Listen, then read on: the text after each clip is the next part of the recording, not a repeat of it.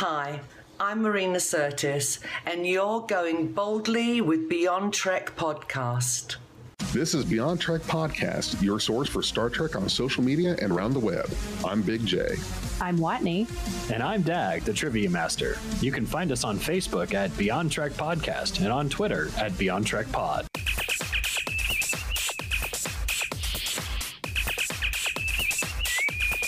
On a red alert. Oh, look at this guy. Look at this guy. We've got a Romulan infiltrator. I mean, I guess you can say what the theme of today's episode is. Well, yeah. And that's the theme is today for Beyond Trek podcast. And by the way, first, I'm Big J here with Watney and Dag in disguise, like robots in disguise, Dag in disguise. Mm-hmm. Yes. And this episode is about Cersei and Jaime Lannister from Game of Thrones.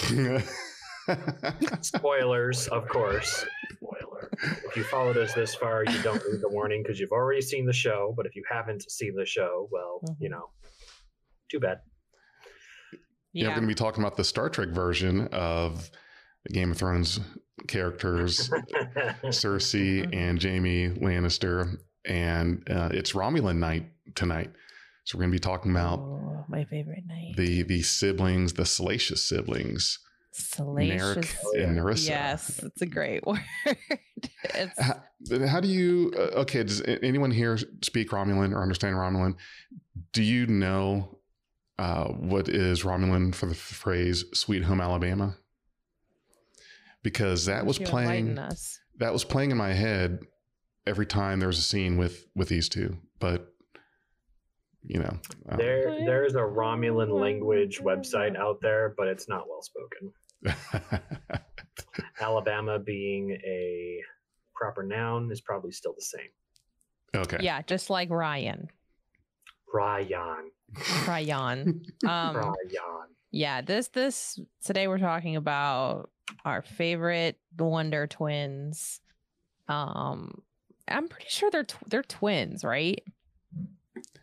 They talk about themselves being twins. No. Really? Right. I am 99% sure they are not twins because, and I don't remember, I want to say that Narissa is younger than Narek. I could swear there was... Narek's younger than her. She says little brother. Okay, she does. I'm sorry. But I do recall that one of them made that reference as to one was the younger sibling. Now, sure, you can get technical and say, well, you could say that about a twin because one's coming out first. I mean, I don't think I've seen two twins come shooting out simultaneously. If that's not possible. Or is that another bad women's anatomy thing? I mean, it's not simultaneous. Let's move on. Okay, already. Moving on. Already. Oh boy, what a start. Can we please go back to we're going to begin with Harry Treadaway as Ryan, aka Narek, aka the self-proclaimed Zhat Vash reject. He calls himself that? I think that's a quote. I didn't do my due diligence, but at some point on the cube near the end, when he's talking to her in her little crow's nest, he says, I'm going to do this. I have to do this. I'm the Zhat Vash reject of the Zhat Vash dropout. And I just felt like Zhat Vash reject, probably a really good band name. So I wanted Zhat Vash reject. Yeah. Well, maybe I was wrong. I don't know. It is. It's a good name for a band. I'm sorry. He gets infinitely better after he gets in that little snakehead ship and shuts the fuck up. So. Not that I don't actually. I think he's okay. Like, sure, he is a seriously idiotic, abusive person to Soji. Again, this is a story. There are going to be people like this within narratives to create conflict and be shitty. So, he's not a good guy. Yeah, that's it. That's great. But we're talking more about the nuance of these characters and things we liked and didn't like. So just keep that in mind.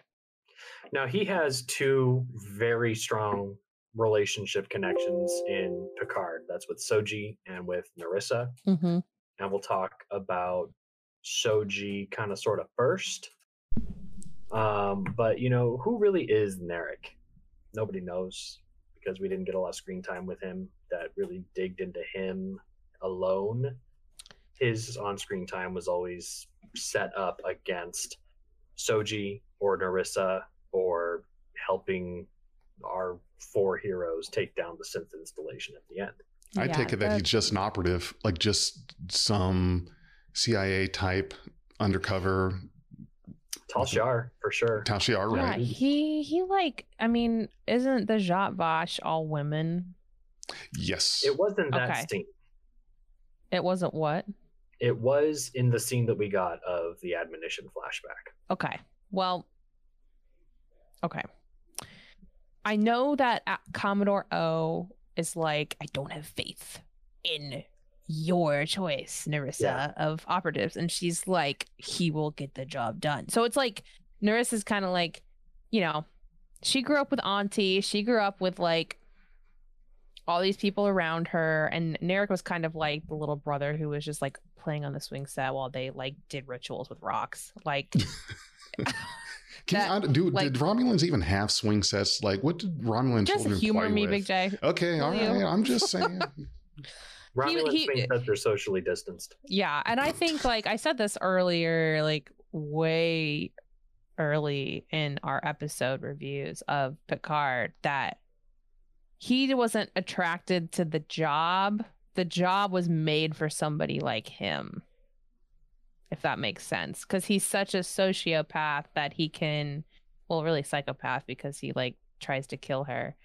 I hesitate to say clean cut sociopath because he obviously has emotions. I just think that he's like, I don't know, he's so hard to like really trope up. He's not really a trope, he's like, you kind of root for him at the end because you're like, okay, yeah, I mean, you're kind of right, this whole thing is gonna kill everybody, and it's a very sympathetic kind of dude. Do you guys agree? Yeah, I was kind of agreeing with you. I was thinking like he's the thing everybody reacts against or towards. He doesn't seem to have a whole lot of his agency other than where the narrative tells him to be. I mean, especially, as we'll get to in the end, he just disappears. The narrative doesn't need him anymore.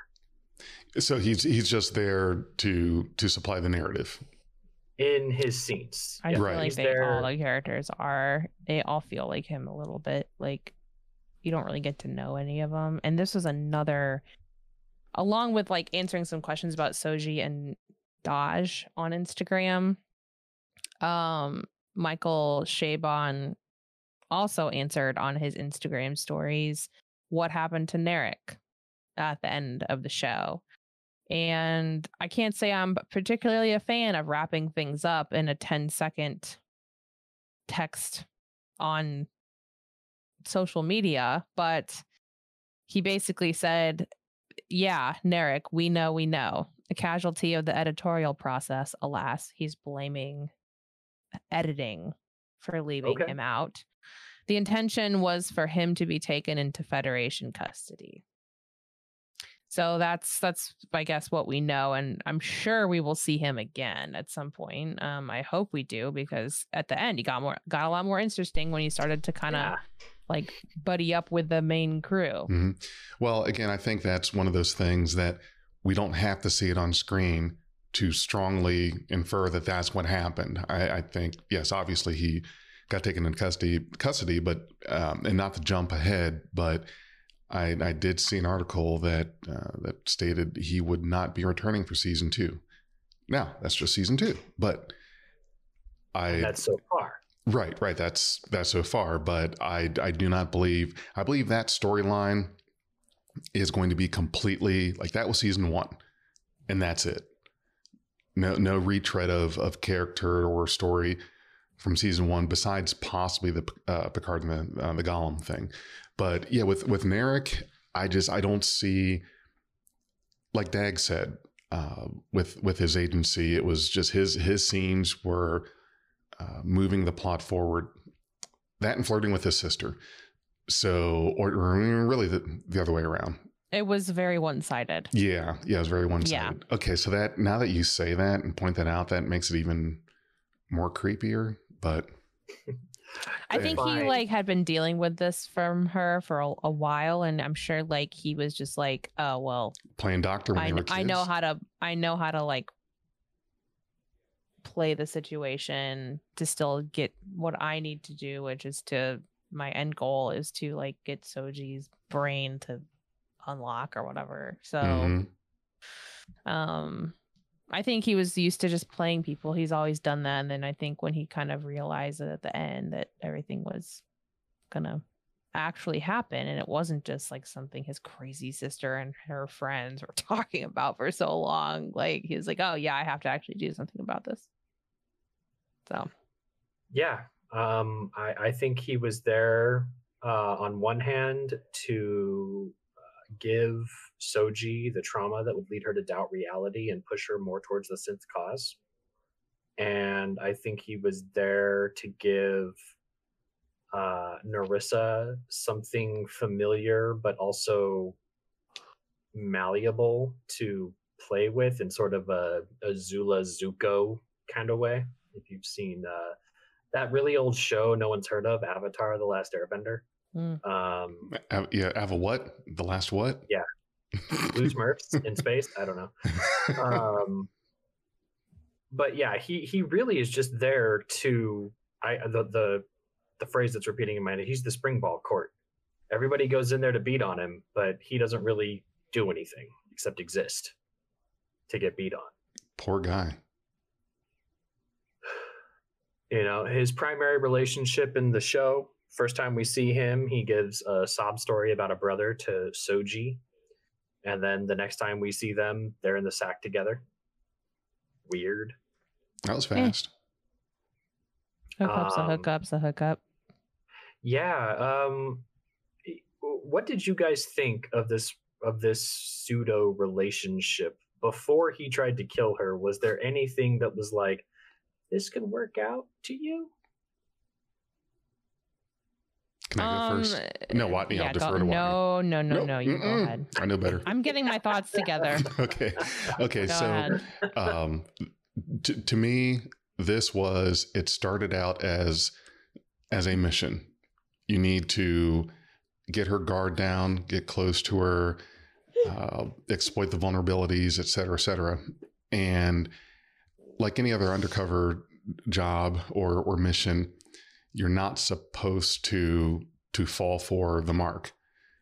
That is the job. That's what you need to do. And I think that he ended up not being able to compartmentalize those things. And yes, he went into it knowing that, okay, I have to get close to her. I've got to get her guard down. I've got a job to do.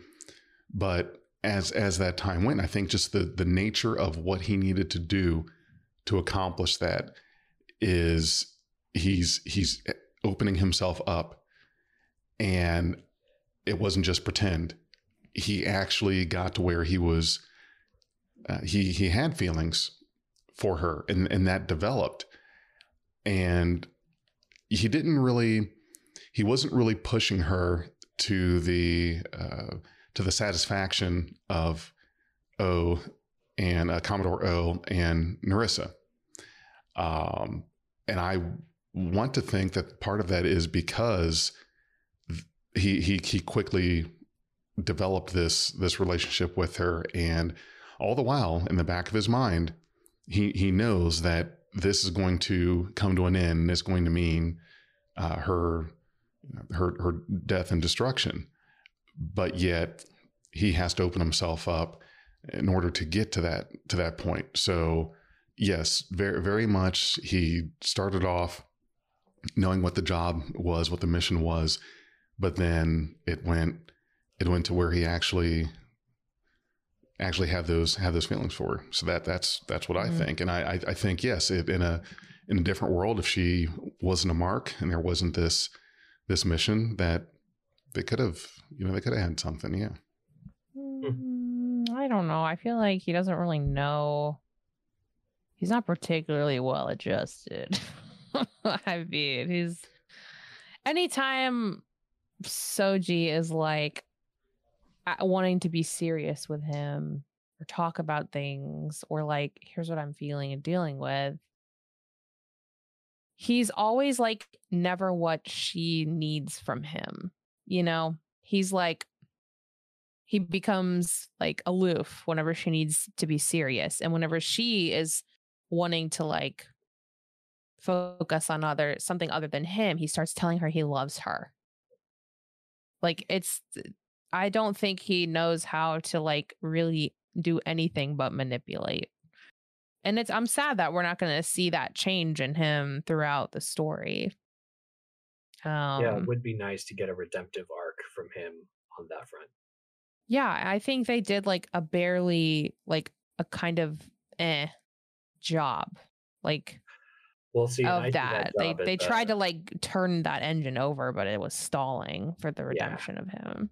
Yeah. I saw that redemptive thing at the end to be more about the enemy of my enemy.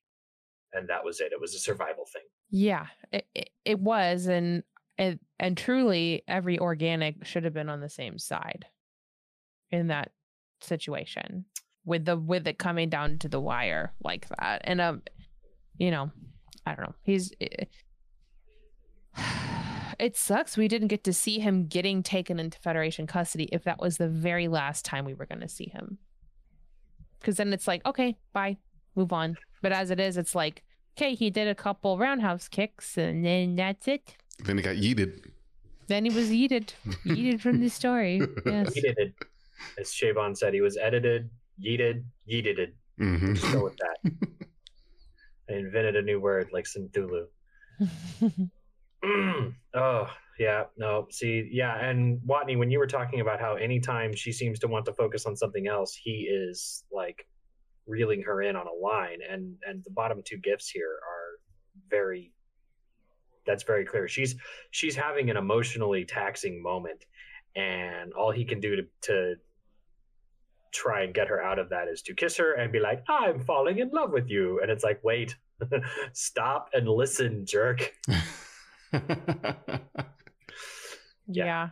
Then the whole fucking let's go run barefoot through the war cube thing is really stupid to me. You didn't like the running barefoot through the cube? Wasn't that romantic? Running barefoot through a boar cube is the name of an autobiography. Oh my that's God. waiting to happen. For someone that's always talking about you like the romance and the slow burn, I thought you would have liked that scene very much. No, that's corny. Oh. Well, I don't like corny, period. At all. Might as well play Can You Feel the Love Tonight? Yes. Okay, so now what you were saying about that Dag, about him kind of, so why did he do that? If Soji was having that moment, emotional moment, why would he cut her off and like redirect it? Isn't that kind of what his mission is, to get her to trust him to that point?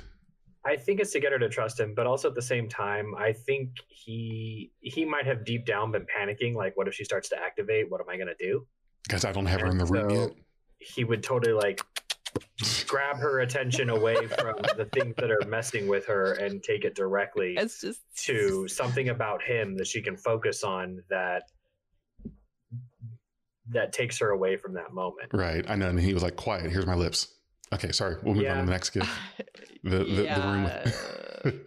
It is that very much. It's like, I'm going to center you here and now because I know that you're infatuated with me. And she's going to view it as, oh, wow, he comforts me during these trying times. And it's unfortunately not comfort. It's distraction, and it's for a covert reason. Like it's not like, okay, let's sit down and talk about yourself, your higher brain activating. let's sit down and have a conversation that's going to lead you to realize that I may not be who I say. So obviously he's going to try and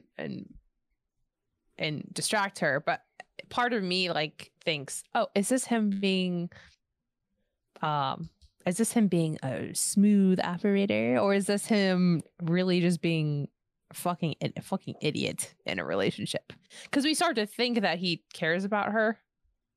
You know, we start to think about that, because he almost like couldn't kill her. He almost like he gets out of there and starts to cry, and you're like, I think he actually started to care about her. So I just think they're both extremely immature, and they're like, this is their first thing, you know. Well, and I don't think that he started to care about her at that point. I really think that happened a lot earlier than we think. I don't think that his caring started when they walked into this room here, when he knew that this was going to be a one-way ticket for her. I think before that happened. That's just my thought. That's my feeling. I just think that those feelings were already there well before we got to this point, with the tiki torch candles in this room. Based on the thoughts you both have shared, it almost feels like he was trying to manage her activation, and there were times where she'd escalate a little bit faster and he'd center her. She'd think about something else, and he'd bring her back to her history and her past. And she sort of stumbled along these breadcrumbs until she discovered she's only got a 3-year history, and now she's panicking. And okay, I'm going to take you through this meditation. And the goal of that was to identify the location of the synth planet. And once they had that clue about the 2 red moons and the lightning, she was expendable for the cause. And he had to weigh his infatuation with her against the cause. And of course, the cause is the eradication of biological life. Right. So at this point, it's okay to activate her because he's just going to kill her anyway. But what he fails to realize is that she could beat up Mike Tyson in about 2 seconds, and she destroys this floor to get out of it. Yeah, because he's the genius that took her in a room with hardwood floors. Like, I know, you right? jackass. Okay, so she's not going to be able to get through that. Come on. And where on a board I think he wanted her to get out. Oh, you think? Yeah. Were you about to ask where on a board cube are you going to find lumber like that? Well, I mean, you could obviously replicate it, but, you know, who goes to this kind of artifact and is like, oh, by the way, I need my standard issue Romulan meditation room, okay? Yeah. Well, they had a bar. Every board cube needs a temple.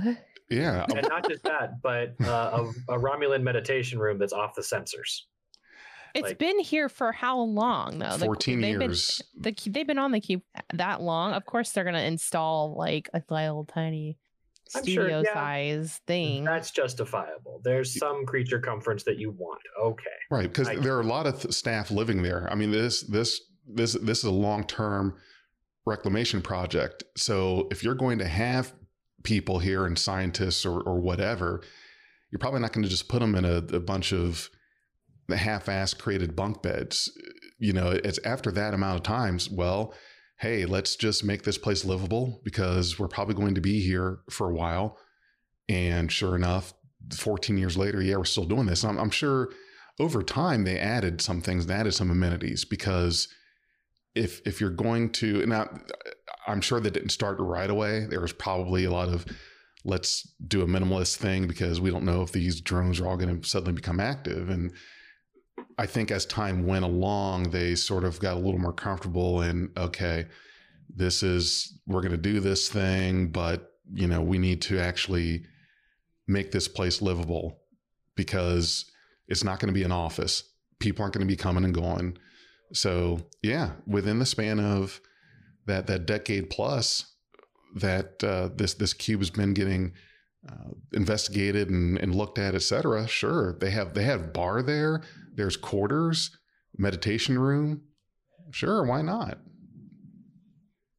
There's got to be a bocce ball set somewhere there also. Why not have a holodeck? People are living, working on it, and it's a spaceship, just like any kind of Federation ship. There's going to be like things to make living there bearable, so you're not in the cold board cube that you don't realize you're in. Right, yeah. I can't imagine and a sleeping bag. Cube. What the fuck? Yeah. Where on a board cube can I find the heater? It's freezing on here. Not only that, but like Soji has her own huge room. I think everybody has that. That's how big the cube is. Oh yeah. Yeah. Like it's like 3 kilometers square. Yeah. 3 cubic kilometers. Huge. Yeah, it's a lot. It's huge. Wait, you think she'd have to settle for a studio? No, she's the main character.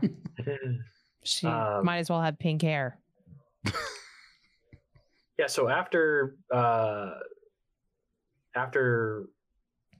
Picard and Soji escape, the only recourse that Narek has is to follow this La Sirena around in cloak until he gets to the synth planet. And the next time he sees Soji, he's locked up after crashing on at Copernicus Station. Mm-hmm. And again, here he only serves to be the spring ball court that she bounces off again. And instead of bouncing towards him, this is where she does her full commitment to the synth cause and gives him up. Yeah. And even though I don't really agree with Soji wanting to eradicate biological life, I think she did the right thing here. She just was like, nope. And that was good. I like that. I think he actually was serious. Like, for sure. I would say so. In his way, he meant those words. Yeah, he's like worse than Elnor when it comes to feelings. Mm-hmm.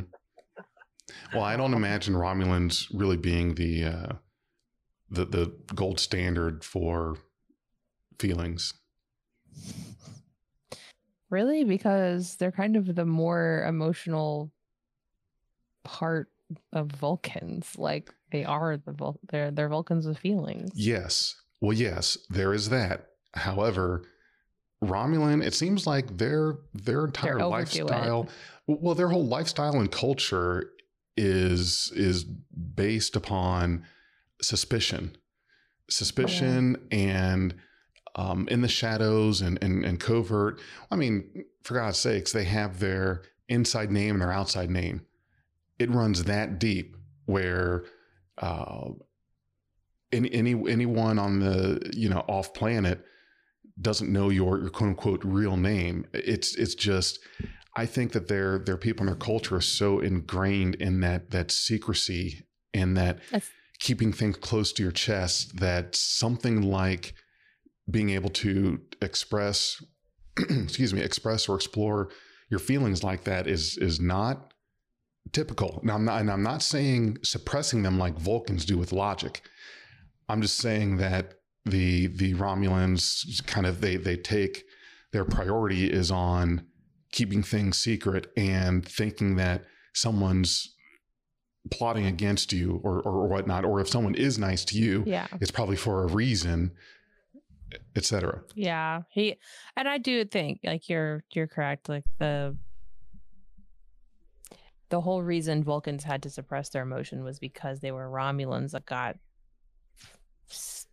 that they just war because they're like so suspicious of each other, and it's like a negativity so much. But really we only know about the inside outside name from Narek. We haven't ever heard that in canon elsewhere, correct? That's correct. Yeah.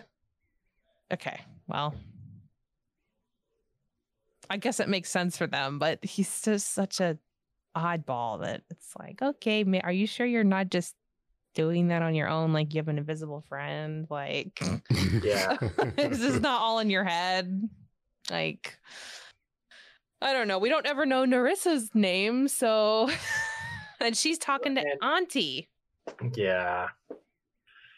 Now, after this, Narek, with the help of Sutra, kills one of the synths and runs off into the desert, where he happens to come across our heroes. And they get a lot of shots off on him, and I really kind of like it, even though he's like throwing rocks at them, and Rios is like, "Why are you throwing rocks at me?" And he's like, "I have grenades. I'm throwing rocks." Okay, what do you want to say? And then he comes in and he says his piece, and Elnor's like right there with the blade. He's like, "Choose to live" in Romulan, and Narek is like, "Yes, absolutely, I choose to live." Man, like, what I loved about that scene was how close how close Elnor was able to get to Narek before he realized he was there. Shoot, how close Elnor was got to Narek before Rios and Raffi saw him. Oh yeah, that's right. Like, totally field of view, Elnor. Maybe they did see him and they were like, Elnor, that's way too sneaky for absolute candor. You should have a megaphone down the hall, be like, "I'm coming to kill you. Choose to live." Put a cowbell on this man. Totally, just announce his presence. Like when he dropped down and killed those Romulans on the Borg cube. Like he should have been like, "Hey guys, I'm up here. I'm gonna jump down and try to kill you. Choose to live." The absolute candor part of Elnor is that you will know he is better than you truly when he's thrusting a sword into your neck. Like that's what the utter absolute candor is to him. It's like, yeah, I beat you, motherfucker. Well, and he gets pretty snarky. Elnor? He gets pretty snarky with Narek in their They're both Romulans bonding series. Which is so fucking weird because we see Romulans like they're so involved in this and there's different groups. You know, I love to see different segments of like societies. It's nice to have a demographic of people instead of just this monocultural presence. Yes. An actual culture is what we got out of the Romulans. We get the Romulans on the planet where they picked up Elnor. We get to see the what are the opposite of the Zhat Vash, Elnor's people? Oh, the Qowat Milat. Yes, thank you, the Qowat Milat. Mm-hmm. And their kind of way, we get a hint of their way. Mm-hmm. We get a hint of the Romulans on the Reclamation Project. It was very, very cool to see a stratification there. Yes, huge. Mm-hmm. I love this more GIF, of that. Like, oh, go ahead. Just seeing Rios and Raffi like mom and dad. You know, mom and uncle. Yeah, space mom and uncle, and the uncle who lets you sip his beer when no one's looking. Yeah. Yes. Who lets you fly a starship, but only after like yelling at you about it. Right. And he doesn't have a problem with you owning a katana. Just don't slit the throat of the guy that we need to talk to right yet. Yeah. I love his face in that GIF. He's like, "Don't think we won't kick your ass, dirtbag." He's like, "Yeah." Yep, absolutely. It was an interesting thing to get these people in the room with one of I would say the antagonists of the series. For the most part, they didn't really directly have to face Bjayzl, and up until this point, they had sort of just been flying around until they beamed up Picard from Nepenthe and flew through a transwarp conduit to here. So they hadn't really had one-on-one time with an antagonist until now. Right. And it was cool to see them have the opportunity to act against him. And also just Elnor being like, "Oh yeah, I know all the Zhat Vash myths. They're crap." Like, wait, you knew? Right. So yeah, here is where they plan to stop the synths from contacting Synthulu, and they sneak in all sneaky heisty style, and somehow get super close to a bunch of synths after planting a bomb in a soccer ball. Do you have that one? Do you have that GIF? Pretty smart, honestly. There we go. I mean, the GIF here sort of tries to feature Narek, because this is really the last time you get to see him, but you've got Rios coming in with the soccer ball, Narek flying down like Spider-Man. No, not a clue how he didn't break his knees there, but Romulan knees. I wish I had some. This is Narek's only action sequence, and as scared as he might have been on the Borg Reclamation Project of Soji activating, here he is confronting full-blown synths like they're dummies on a combat trial, which he was probably prepping to fight them with dummies in a combat trial. Oh, you think he was on La Serena, like pumping some iron? Yeah. Are you talking about? You're talking about Narek, right? Yeah, Narek. Oh, yeah. He's been training his whole life to fight since, for sure. Okay. Now, just something I wanted to bring up about the scene, and this was just kind of my own beef at first, but if you guys recall, when we did our a review a month or so ago on this episode, I kind of had a problem with Narek and Elnor just dropping in and getting the drop on some synth, elbow here, a punch there, or spin kick. Yeah. And at the time I was thinking, okay, no way, you're not doing that against a Sith. You're going to break your hand, break your foot, whatever. But then as I thought about it, with this fight, I'm cool with it. And here's why. So when I first saw this, the scenes I'm thinking of in my head was season 1 TNG, the episode Data Lore, when Worf ended up in the turbolift with Lore. Yeah. And Worf gave Lore a big backhand with everything he had, barely phased Lore. And then there was it season 6, The Chase, when they were looking for those clues that led them to the progenitors, basically the species that planted the seeds amongst the galaxy. And remember, there was the Klingon that came to see Data in 10-4 and was going to do the beer drinking games with them.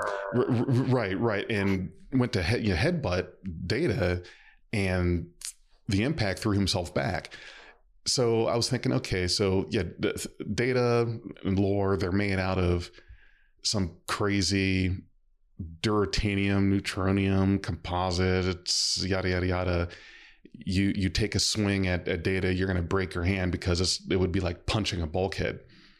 But then we get to the synth, and I was thinking, okay, well, no, they're not constructed like that. These synth are essentially that next generation of cybernetics. They are organic. I mean, you're talking about bioorganic mass. So even though they are much stronger than you, it doesn't mean that, like in this scene, if you get the drop on them, sure, you could drill one with an elbow, a punch, and it's not going to hurt you. They may be a little more solid than the common person, but we're not talking the super hard materials of Data and Lore. So that's why when after I thought about that, I said, okay, this scene does make some sense. That's right. There's room to say that these are not your Grand Sungis androids. Right. Correct. No, you're right. They're definitely not peak human, but they can still be taken out with a few swings. They trade all of that durability to be able to feel and act more organically. Yes. Totally got that. I can headcanon that. Okay. Any more words on Narek and Soji before we head on off to Narissa territory? Nope. Let's go to Narissa. Nope. Let's go. Yep. I'm going to talk about Narissa, and I know Watney does too. Yes. Peyton List as Narissa. AKA heavy breathing. Did you hear something? Nothing. If you're listening to the show, you know that we have said nothing but great things about Narissa's portrayal. I don't even know if she had equal to or greater screen time than Narek, but she owned pretty much every scene she did. She was a natural force in her moments. When she's doing the Cersei stuff, you feel uncomfortable, and that's intentional. And so I think the actress succeeded there. Oh yeah. You're right up there with Cersei and Azula, and those are two of the penultimate manipulating femme fatales. She's just so much further ahead of like everyone except for 7. yeah. But this thing with her brother just weirds me out. I mean, why? Okay, so answer me this. Seriously. Would the story have been any less accomplished by not laying it on so thick that there was probably some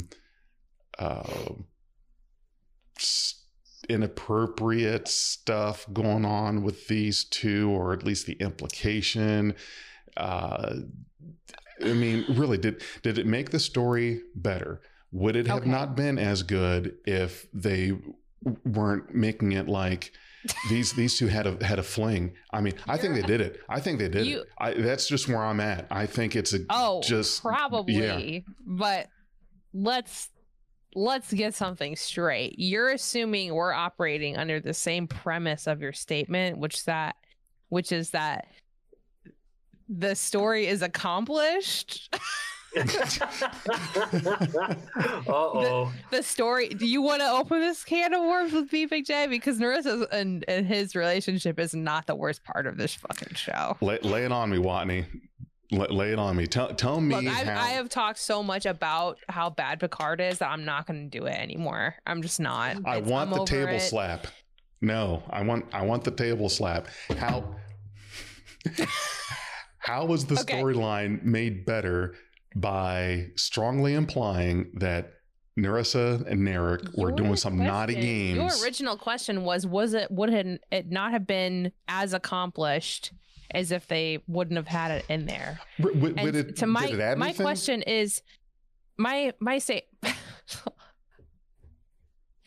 it is what it is, man. It just is what it is. It's like, the story is already so convolutedly weird, and like the characterizations of people are so out of pocket for what you expect, not just on a Trek show.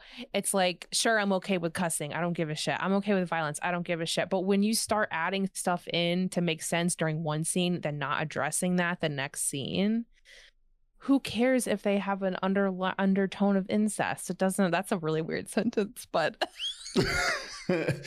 Okay, so what I'm just hearing you saying is that incest is best. About the show, You're okay with incest?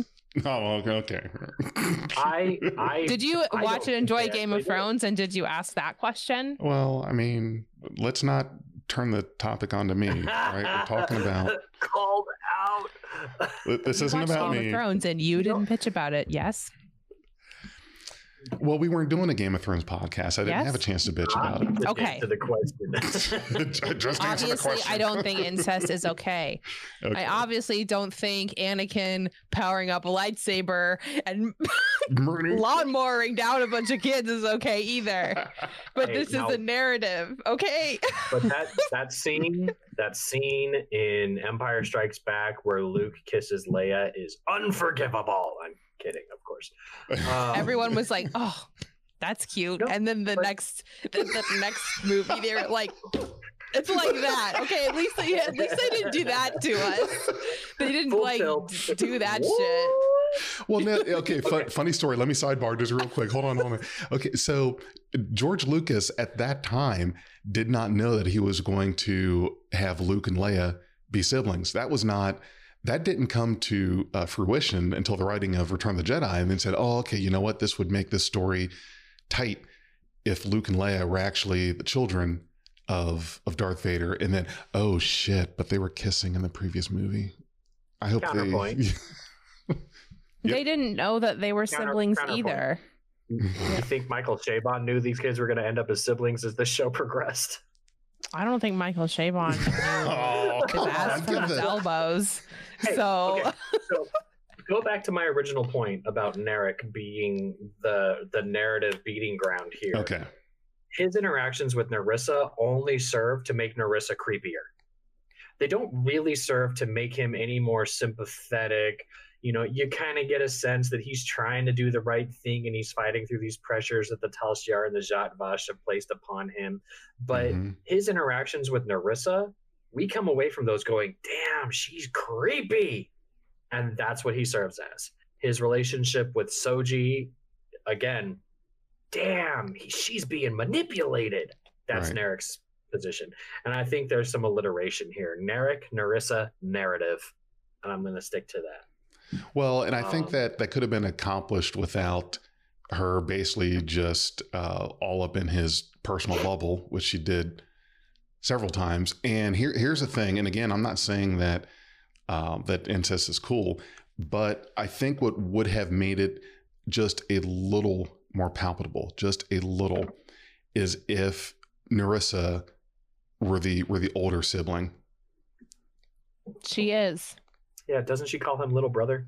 Does she? Okay, do I keep mixing that up? Is she the? I thought she was the younger sibling. No, it's Narissa was the oldest, and then Narek, and then I assume Narek may have been the youngest, depending on if there was actually another brother that died. Okay, I just want to make sure, because then at least at that point, you've got someone who's manipulating that power of being the older sibling, you know? Yeah, I think, the whole like incest thing with them is, like Dag mentioned, primarily to make Narissa look really creepy and twisted. Yeah. Well, yeah, how do we know that that's not a thing on anything? I don't think they actually did anything. I think that the creepiness is there for the sake of creepiness, and it's really more in the writing than it is in actually existing between those two characters. Oh, I disagree. Narissa is absolutely a plot device to get viewers to go, and it worked. It was sure as hell worked. It worked fantastically. Now, I don't need to debate whether or not they actually did it. That's not important to me. I just don't think they did. Okay. That's fine, but I don't agree. Okay. And I'm not saying it's a good thing that it happened. I definitely think that they did, though, because how long has this been going on? Look how jealous she is of Soji. She got jealous. Yes. She's legit jealous of her. Yes. Like, she doesn't want this plan to go through. She talks about who he's fucking. Like, it's that kind of stuff. It was it was the jealousy thing. And even though it's brother and sister, it's still like really casually weird, like whatever, like Cersei and Jaime, like. But then again, we don't know a whole lot about Romulan culture. We've admitted that several times. We're taking our opinions of that and applying it to an alien species. No, the writers are using our opinions to manipulate how we feel about it on screen. No, right. I know. I'm talking about in universe, and canon. We know so little about the Romulans. In universe, a sociopath doesn't understand or regard boundaries at all, and will say or do anything to get what they want, including making somebody uncomfortable. Right. And I just wanted to. I don't think she is that because Watney's she's. Point. Go ahead. No, you go ahead. Oh, I just wanted to support you. Narek is officially Narissa's younger brother, so Narissa is the older of the two. She definitely, like, any conversation is like her driven. Mm-hmm. He has to defend against her in conversation. That's because she's like, you're gonna fuck this up. I am gonna go in there and just straight up torture her, and he's like, no. No, and here's why. And like, it's like that kind of thing. He has to like constantly buffer her bloodthirsty nature, and I love it. I think she's extremely, like, she's just ruthless, dude. She's unapologetically ruthless. Yes. Even to Commodore O. She's like, fine. Like, she doesn't, like, they have a history. In this scene, though, you don't know that they do yet. Correct. And she's like acting all like an equal to you. She kind of is, but in Starfleet, that's not how that works. Anyway. Well, you're right, but they were in a room alone. So I mean, they didn't have to stand on Starfleet formality. I know, but we didn't know that. You're right. Yet. Yep. So we're like, what the fuck is this bitch doing? Talking to like, you better not talk to a superior officer like that. Who are you? Like, God, her voice is like silky butter in my ears. Like, that our first introduction to her is in uniform, and we only see her in uniform one more time holographically talking to Narek. There's a history there of her operations on Earth. And that would be interesting to explore in a book or an upcoming season. Just to see, you know, what was she doing, and does she set anything else in motion? And because we know at the end of Picard she doesn't make it, were there things that she had planned as safeguards or fallbacks in the event that she didn't return from a mission? It's just interesting to speculate on. But we know she had no problem, comparatively speaking, stomaching the admonition while the other initiates killed themselves or were driven completely insane. That's a very low percentage of success to get people into Zhat Vash. That's a very high bar for membership right there. Yep. Oh my gosh, she's so pretty. You know, I'm wondering, Watney, do you think that Narissa is prettier as, well, I'm sorry, not Narissa, that the Peyton List portraying this character as a Romulan or as a human in regards to, I mean, I think as a human, she's attractive, but something about as a Romulan, there's something about the Romulan. It's like, holy shit. I honestly, she's just she just is she looks attractive. Like That's it. I don't know anything else I don't know. Say it, but she looks like if she tells you to do something, you're going to do it. Yeah, I will do it with bells on and in cursive. Whatever she needs. Yep. Will happen. I mean, obviously they picked the perfect person for this role. And I'm just extremely sad that we are presumed to believe she is dead. I mean, would I like to say she's not? Absolutely, because you don't see her physically die. You see her fall out into a cavern. She falls into a chasm, and you're saying she's not. Are you one of those people that's like Mace Windu is probably still alive? Season oneer. Oh, like come on!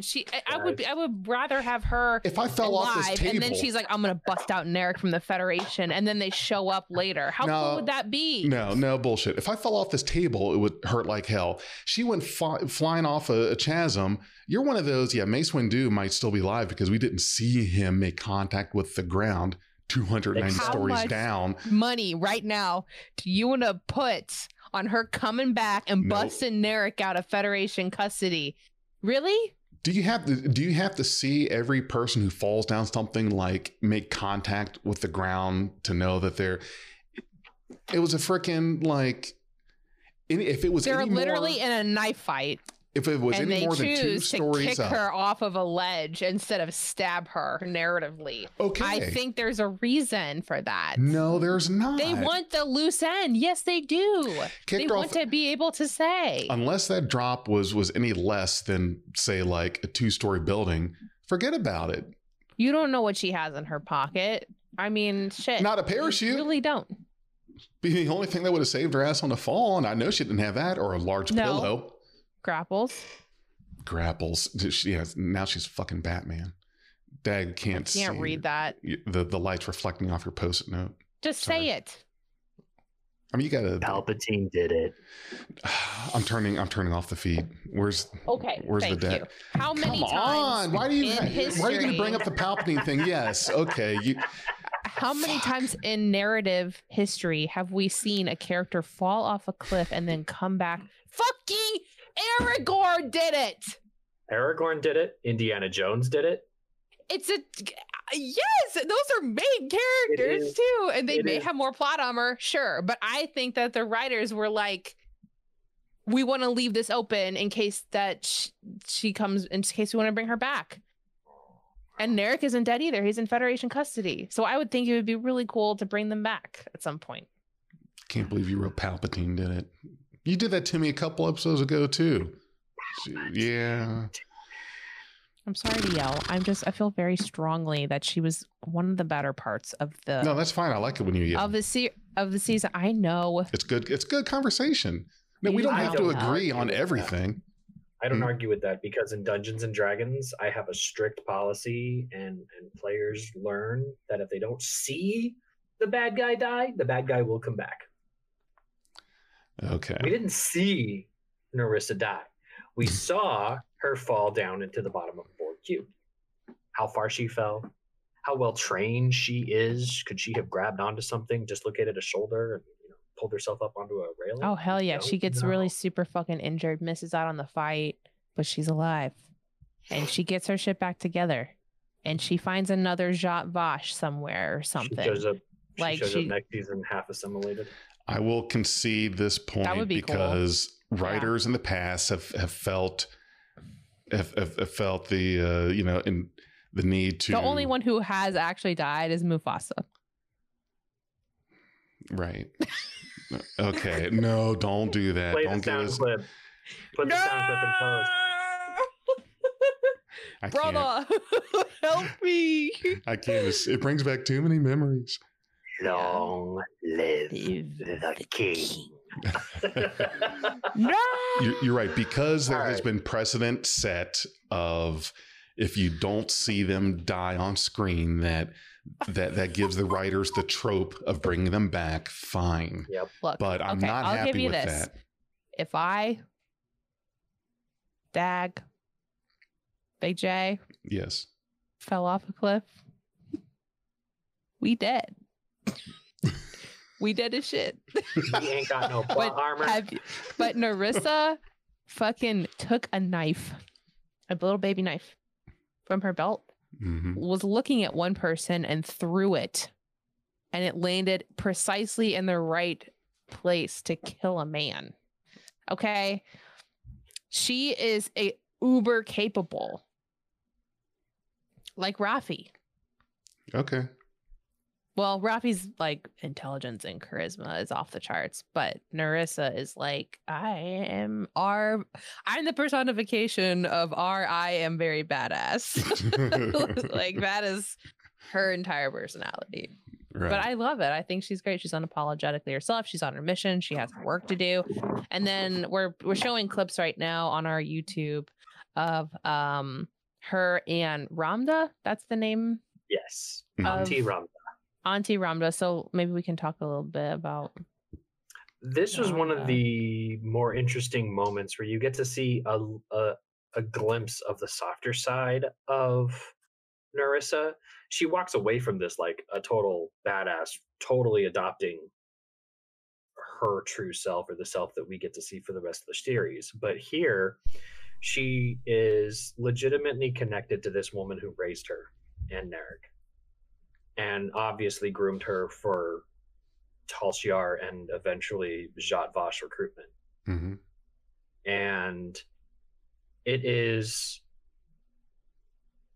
just one of those scenes that you need to give a sense of Romulanity to a villain.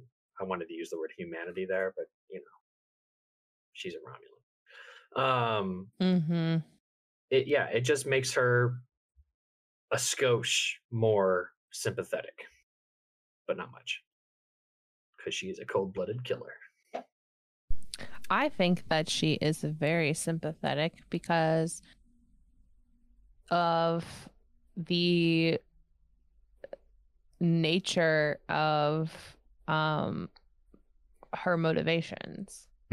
Like, and really, the villains in the show have the ultimate motivation, which is to prevent the apocalypse, by whatever means necessary. There's no persuading them out of that. I mean, it's like, this is going to happen and we're going to stop it for the betterment of all organic life. We're stopping this cycle. And it's really hard to argue with that. It is. But of course, Picard is like, Picard, the character, he's like, we can still have the hopeful future without the synths suffering for it. And so, the Zhat Vash didn't really think about making friends with the synths instead of causing them, like meeting them. Like the whole thing with Beautiful Flower and Jana, is it Jana? Jana. Whatever. Jana.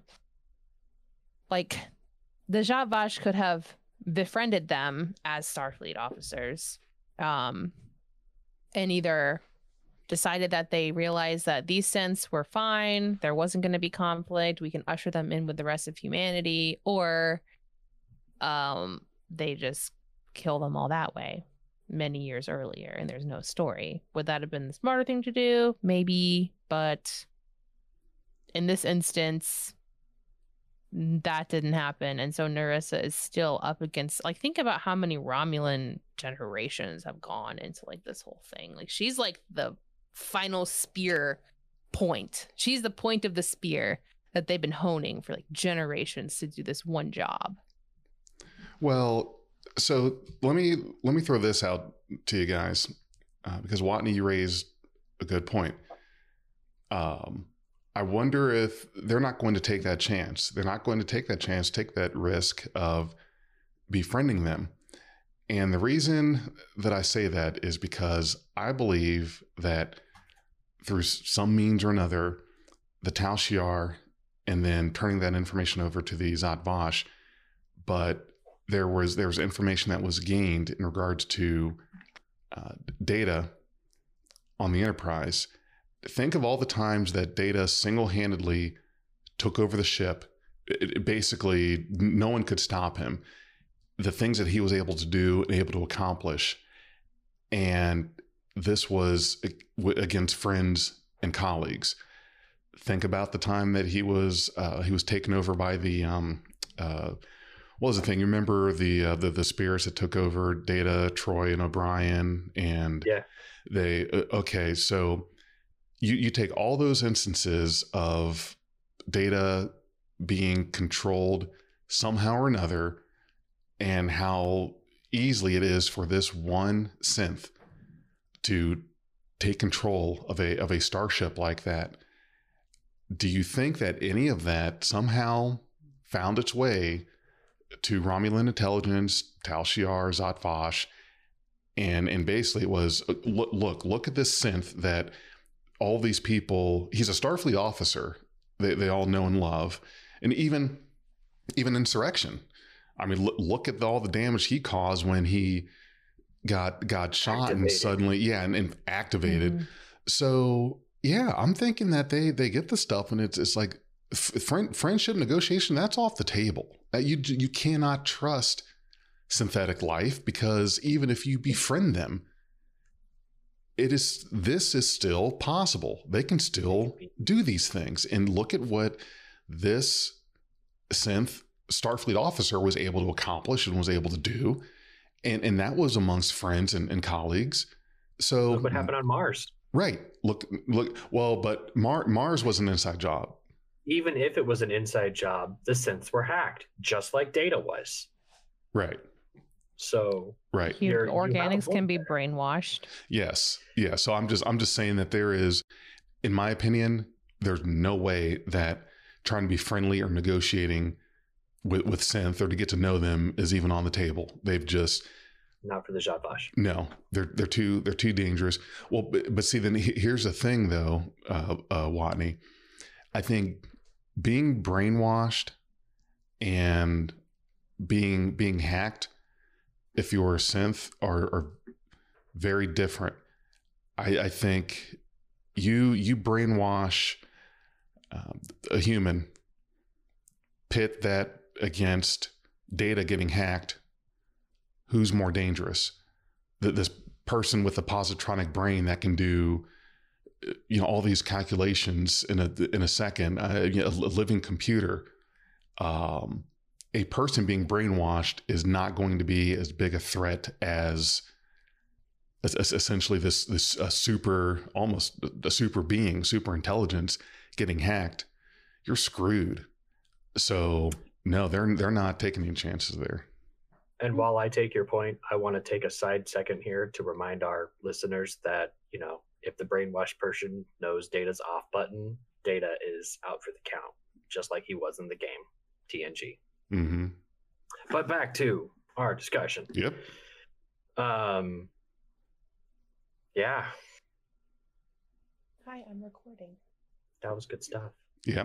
Yeah, it was good. It was good. Sorry, I didn't mean to spend so much time on this one with this one GIF playing. No, I mean, it's important because we're talking about, Nerissa's deeper motivations and connections. Yep. Mm-hmm. Yeah. It's nice to think about, if the Zhat Vash were truly invested in ending the potential threat of the synths, you would think that they would explore every option available to them, up to and including peaceful diplomatic resolution. But given that the fact that they're Romulans, obviously this does not come into their mind. It's not part of their background and culture. It isn't. And it's unfortunate that that's the case, but it does make them a perfect candidate for this operative system. Mm-hmm. So, well, and as we found out, members of the Zhat Vash have to be detached from those kinds of connections. Even in the scene here, we're showing sequences where Nerissa is on her rampage in the cube, where she's just willy-nilly mowing down Borg. She didn't try to negotiate. She just was like, you repel me and I'm going to kill you all. And that was just like a microcosm of what she would have done to the Synth planet if she had had the opportunity to class it. Yes. Shall we talk about Nerissa and Hugh? Yeah. Yeah, Nerissa and Hugh. Gosh. Yeah. A lot of people were upset that such a royal guest star would get the axe in 2 or 3 episodes. Totally within Nerissa's character to do that and to show the audience, she means business, yo. She will kill everyone on this show if she can. So yes, give her the chance, she will do it. Was this executed well? Pun not intended. I think it was, yes, and I know that there tends to be some issues that fans have had with Hugh getting killed. And here's what I have to say about it. If it's going to happen by anyone's hands, I don't think there's anyone as evil as Nerissa in this entire first season who would do that. But here's the other thing that we shouldn't lose sight on is that Hugh was a character that was in 3 episodes of the Next Generation. There was Iborg, was his introduction. Then a couple seasons later, you had Descent Part 1 and 2, mm-hmm. and then that was it. Now we just happen to get this series, and they bring the character back in a way that makes sense. There are not many characters out there, especially ones that were part of, I don't want to say minor character, but was just in that Q has been in a lot more, and we don't know if we're going to see him again, but yet you've got this character that we were able to get closure on, which to start someone like that character in the 90s, and now in 2020 to have that come full circle, that's big. And we shouldn't lose sight of or be upset or disappointed of Hugh's fate. I think just the fact that we got to see this character from beginning to end after this 20 plus year span, think about it. That's actually not bad at all. I cannot think of any other characters in any show that were not a main character that got that kind of treatment. I mean, out of however many episodes of Next Generation there were, let's see, 7 seasons, 24, 26 episodes a season. So 176 episodes. Okay, 176. So out of 176 episodes, Hugh was in 3. No, wait a minute. No, he wasn't in Descent Part 1. Oh, okay. Well, that might be a technicality, but yeah. I'd have to. I can see the scenes that he was in, but we understand the point that you're trying to make. Yeah, I think it was 2. It was two episodes out of 176. And he gets brought back later. Right. I mean, that's pretty significant. He died doing what he loved. Right. I mean, protecting the XBs and telling a Romulan bitch to fuck off, like, and he spent. He actually died hiding behind a corner, but he really. But he spent 30 years doing a lot of good. Yeah. Yes. Yeah. Mm-hmm. I mean, I think like where we see Hugh was honestly, let's be honest. He was a very minimal character in TNG. He was in TNG, which for a lot of people is like, you're the fucking god, like, and I get that. Very minimal character, but a very relevant character to bring back to have in this position. I'm glad they thought of him. I'm glad he was available. I'm glad he was in the role. He did a fantastic job. He really sold Hugh. He loved like him seeing Picard again, like a wonderful, wonderful moment. And it means more to have him, like, to have Narissa. It means it's like, when Worf gets told no so much. Narissa's the actual threat. So have her have the plot armor to kill someone from TNG elevates her villainry. Correct. And she does it. Look at her like acting though. Like she's just so on point. And it sucks to see, but they were great in their scenes together. They sold I'm it. sure they sold it. Absolutely. Sold. I'm sure she walked around that cube, or met him a couple times as a Starfleet officer. I don't know. I'm sure they were acquainted before this. Right. Yeah, I think you're right. But so right, I think if there's the way they did it was as well as you could with the story and the circumstance, and reminding yourself that this is a character that was in 2 out of 176 episodes of Next Generation.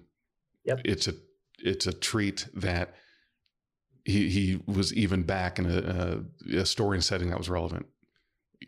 What's really interesting is that is not necessarily a first for Trek. Mark Leonard and Jane Wyatt only appeared in the original series 1 time out of 69 episodes. And while Sarek was brought back for movies 3, 4, 6, and 2 episodes of The Next Generation, Jane Wyatt reprised her role as Spock's mother in Star Trek 4. Yes. 20 years later. Yep. So I think it's cool that Trek has set the precedent for sticking with their original actors when they can. Right. I think it was 72 episodes of TOS, if I'm not mistaken. I'll look that up while you're talking about the next thing. 79, I think. 79. Jeez, I was where did I get 72? 67? You said 69. Oh, I think it was actually 79. My bad. Yep. So yeah, she just walks in and she trounces all over Hugh's playground, and then sort of as a side note, while she's fighting Elnor, kills Hugh, which just hits home as a fan. And Hugh does have that sort of culty status as a big event in Star Trek The Next Generation, even though he was just in those 2 episodes. It hits home as, wow, here's this guy that we've all sort of grown this sort of hero worship for what he did in TNG. Mm-hmm. Mm-hmm. And he gets killed as a side note. It's featured, but she's not going after him. There's no cool struggle. It's just, I'm going to throw this pin in your neck and disappear. Harsh. Yeah, very harsh. Supposed to be harsh. Now we have filled our discussion today with Narissa and Narek and how creepy and uncomfortable they make us. What else can we tread out here? It's been said. Yeah. I think we thoroughly. Point, yeah, she communicates with him via hologram, and it's creepy. She communicates with him in his office, and it's creepy. She does this weird thing where she like chokes him out, but then seconds later she's hugging him. It's still creepy. Mm-hmm. And if you're just listening to us on audio, we have some gifs here of, Nerissa looking at him longingly with these eyes, but then at the same time speaking in a tone that's just totally, I hate you, wrapping her claws around his throat, giving him a hug. It is a hug that lasted too long. It is so bizarre. It is so bizarre. And the fact that it is bizarre and we took that away means I think that whether or not I agree with the writer's intent here, they got their point across. Mm-hmm. Yeah, if they wanted to make you uncomfortable during 100% of their 2 scenes together, that they did it. Yeah. Well done. If the writers wanted this to be a nice rosy relationship, they did not bring that across the screen. Yeah, I mean, I'm just grateful for it. It was actually interesting. Yes, it was an interesting relationship with conflict and tension and underlying motives that were obviously there and nuance. And though it was incestual, I still appreciate it. Yeah. So it happened. That happened. So the writers went there and we got it, and then we have the best girl on girl fight that I've ever seen. I think this was a really well executed, if brief, fight between Nerissa and Seven. There were some scenes I would have liked to have seen that I've mentioned in previous podcasts, but basically Seven walks in with a gun and Nerissa disarms her, starts a fight, and pisses Seven the fuck off. Oh yeah. Seven knocks her down the shaft. Can you imagine if Seven had been killed by Nerissa? Oh no, that was not that. Now that's sacrilege. That's going too far. I knew as soon as Seven walked in, Nerissa was done. Right. Yes. Because Nerissa has so little plot armor compared to Seven. I was like, it's over for my fave, and it's sad. I thought they were gonna hopefully I don't know, join together or something. Hey, come join our cause. Seven straight up admits later in the show after this that she regrets killing her. So, that to me tells me that she might come back. Well, and you're not going to kill off Hugh and 7 of 9.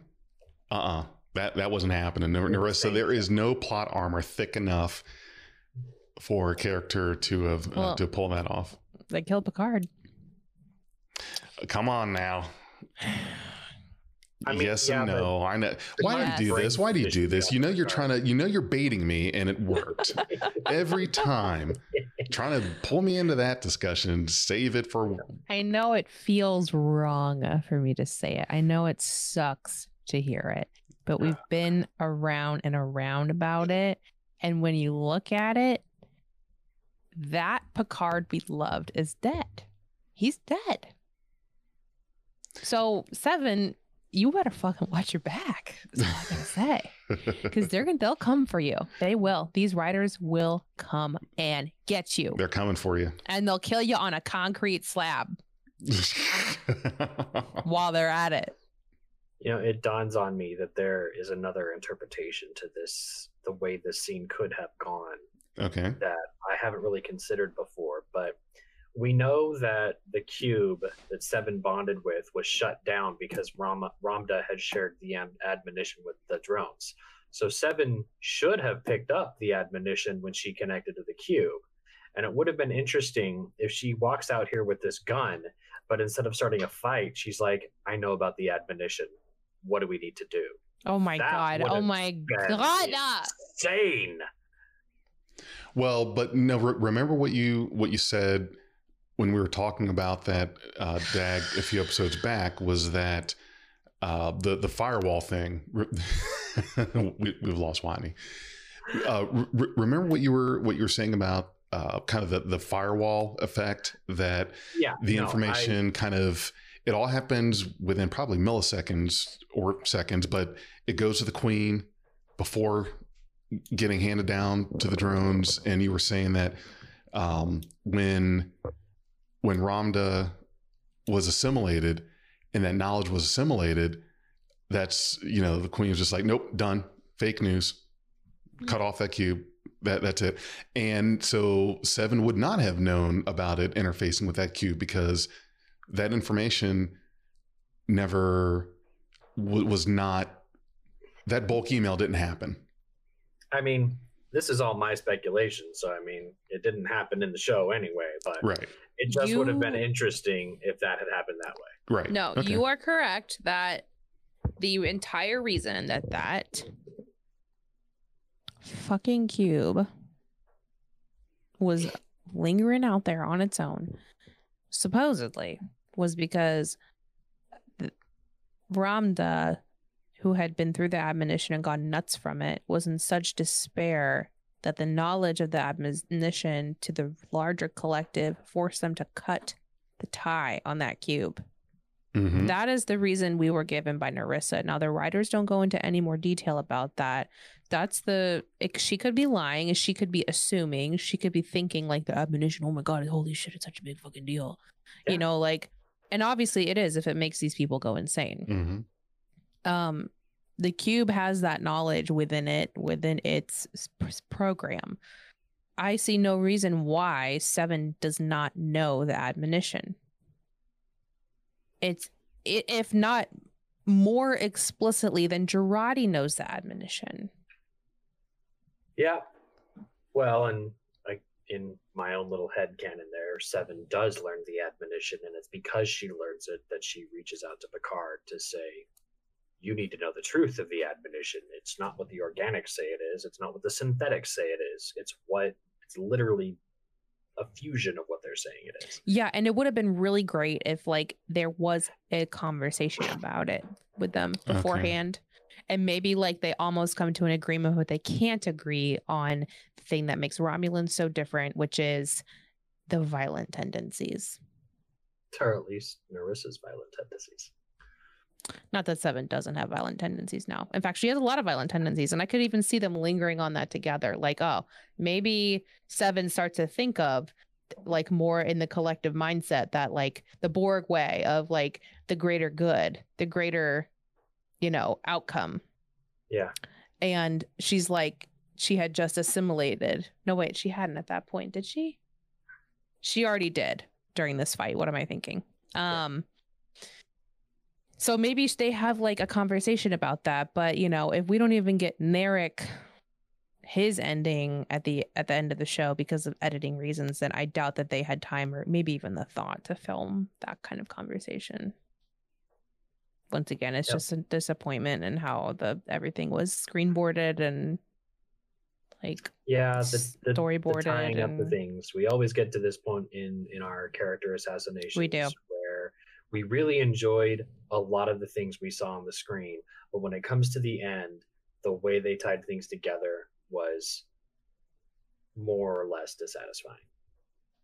To different degrees, of course, and on different subjects. But there are several things that we think could have been done better in universe from a narrative perspective and to the audience from a representational perspective. So that is how the replicated cookie crumbles. Yep. Any last thoughts on Narek and Narissa? Nothing from me. If they are a season one thing, I will say I do have one thing. If they are a season one thing, that saddens me. The door is open for them to return. I hope we see them in a different capacity now that the fight is over in the future. That is all. It would be cool. Yeah. Next time. For me, go ahead. I was just going to say, for me, I think that I'm not as hopeful as Watney is in regards to their return. Sure, there are doors that are open for one or either to or both to come back in some capacity. I don't see how or why, what purpose that would serve. It seemed like in regards to this story that their characters were all in on their involvement with the admonition. And to me, I see this as a storyline that was this was first season. That was it. Each season after that, I think it's going to be its own self-contained thing, and that they're not going to bring back a thread. And for what reason would there be? Now, I could be wrong, and we could, we may see them again. I just don't see the reason why or what any story would serve with that. And that's just my thought. The two themselves, I think, having them being the villains was a good call. The way they were written and portrayed served the purpose of we're going to make this very uncomfortable. These scenes, something that you're going to remember.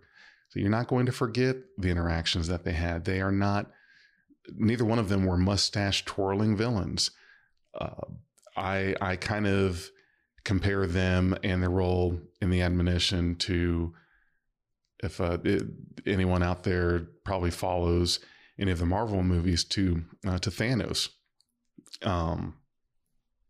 He truly believed that his quest to eliminate half of the life in the universe was just all about the economics and the math.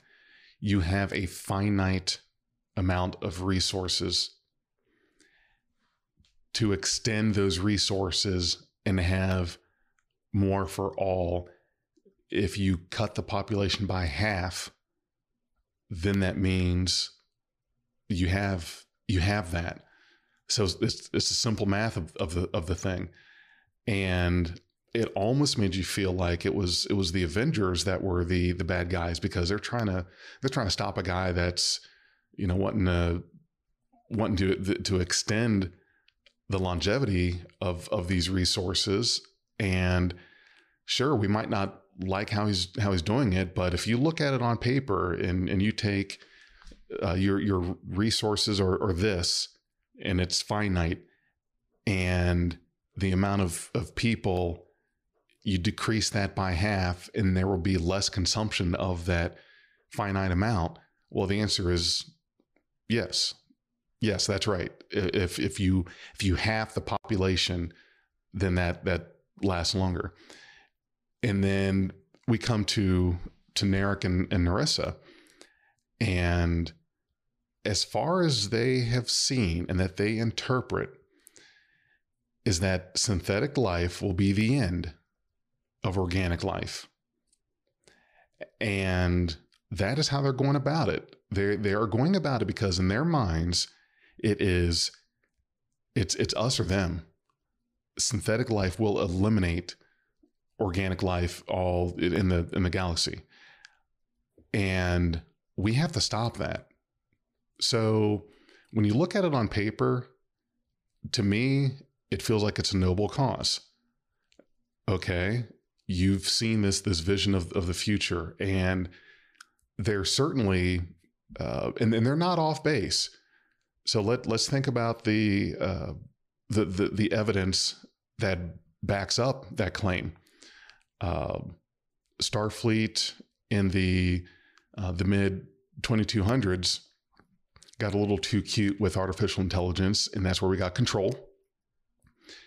And Control, and that was Discovery season 2, and basically what would have happened in the future there is Control eliminated everything, like everything, all living life gone. So there's that.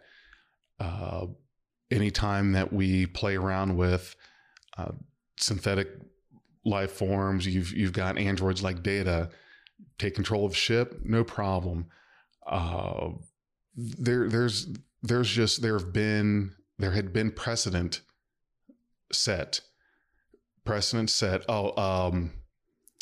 V'ger, artificial life. Now, sure, it would have just been Earth that would have been destroyed, and Romulans, Klingons probably would have thought, "Oh, sucks to be you."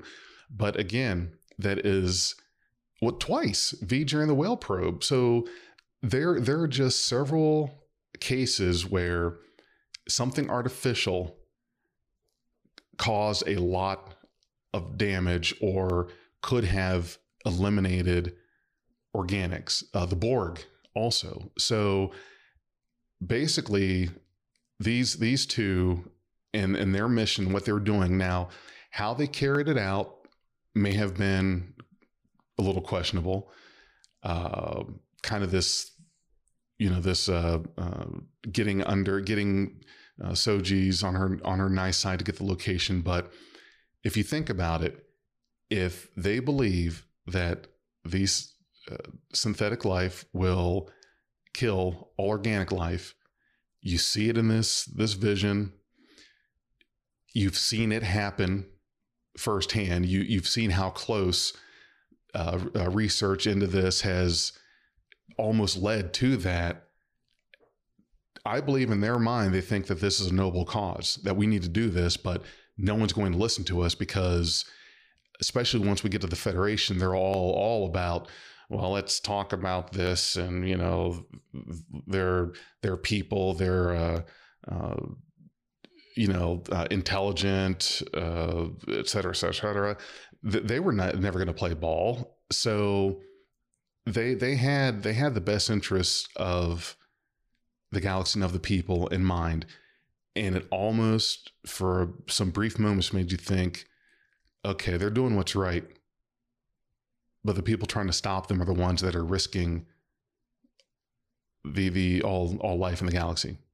So to me, that is a good portrayal of an antagonist, or at least a portrayal of an antagonist that I like, is when you look at it, you look at their thought process and the data that they have, not literally data as the android, but the information they have that actually backs up their claim of this is what's going to happen. And it kind of makes you think, yeah, maybe they could have been right.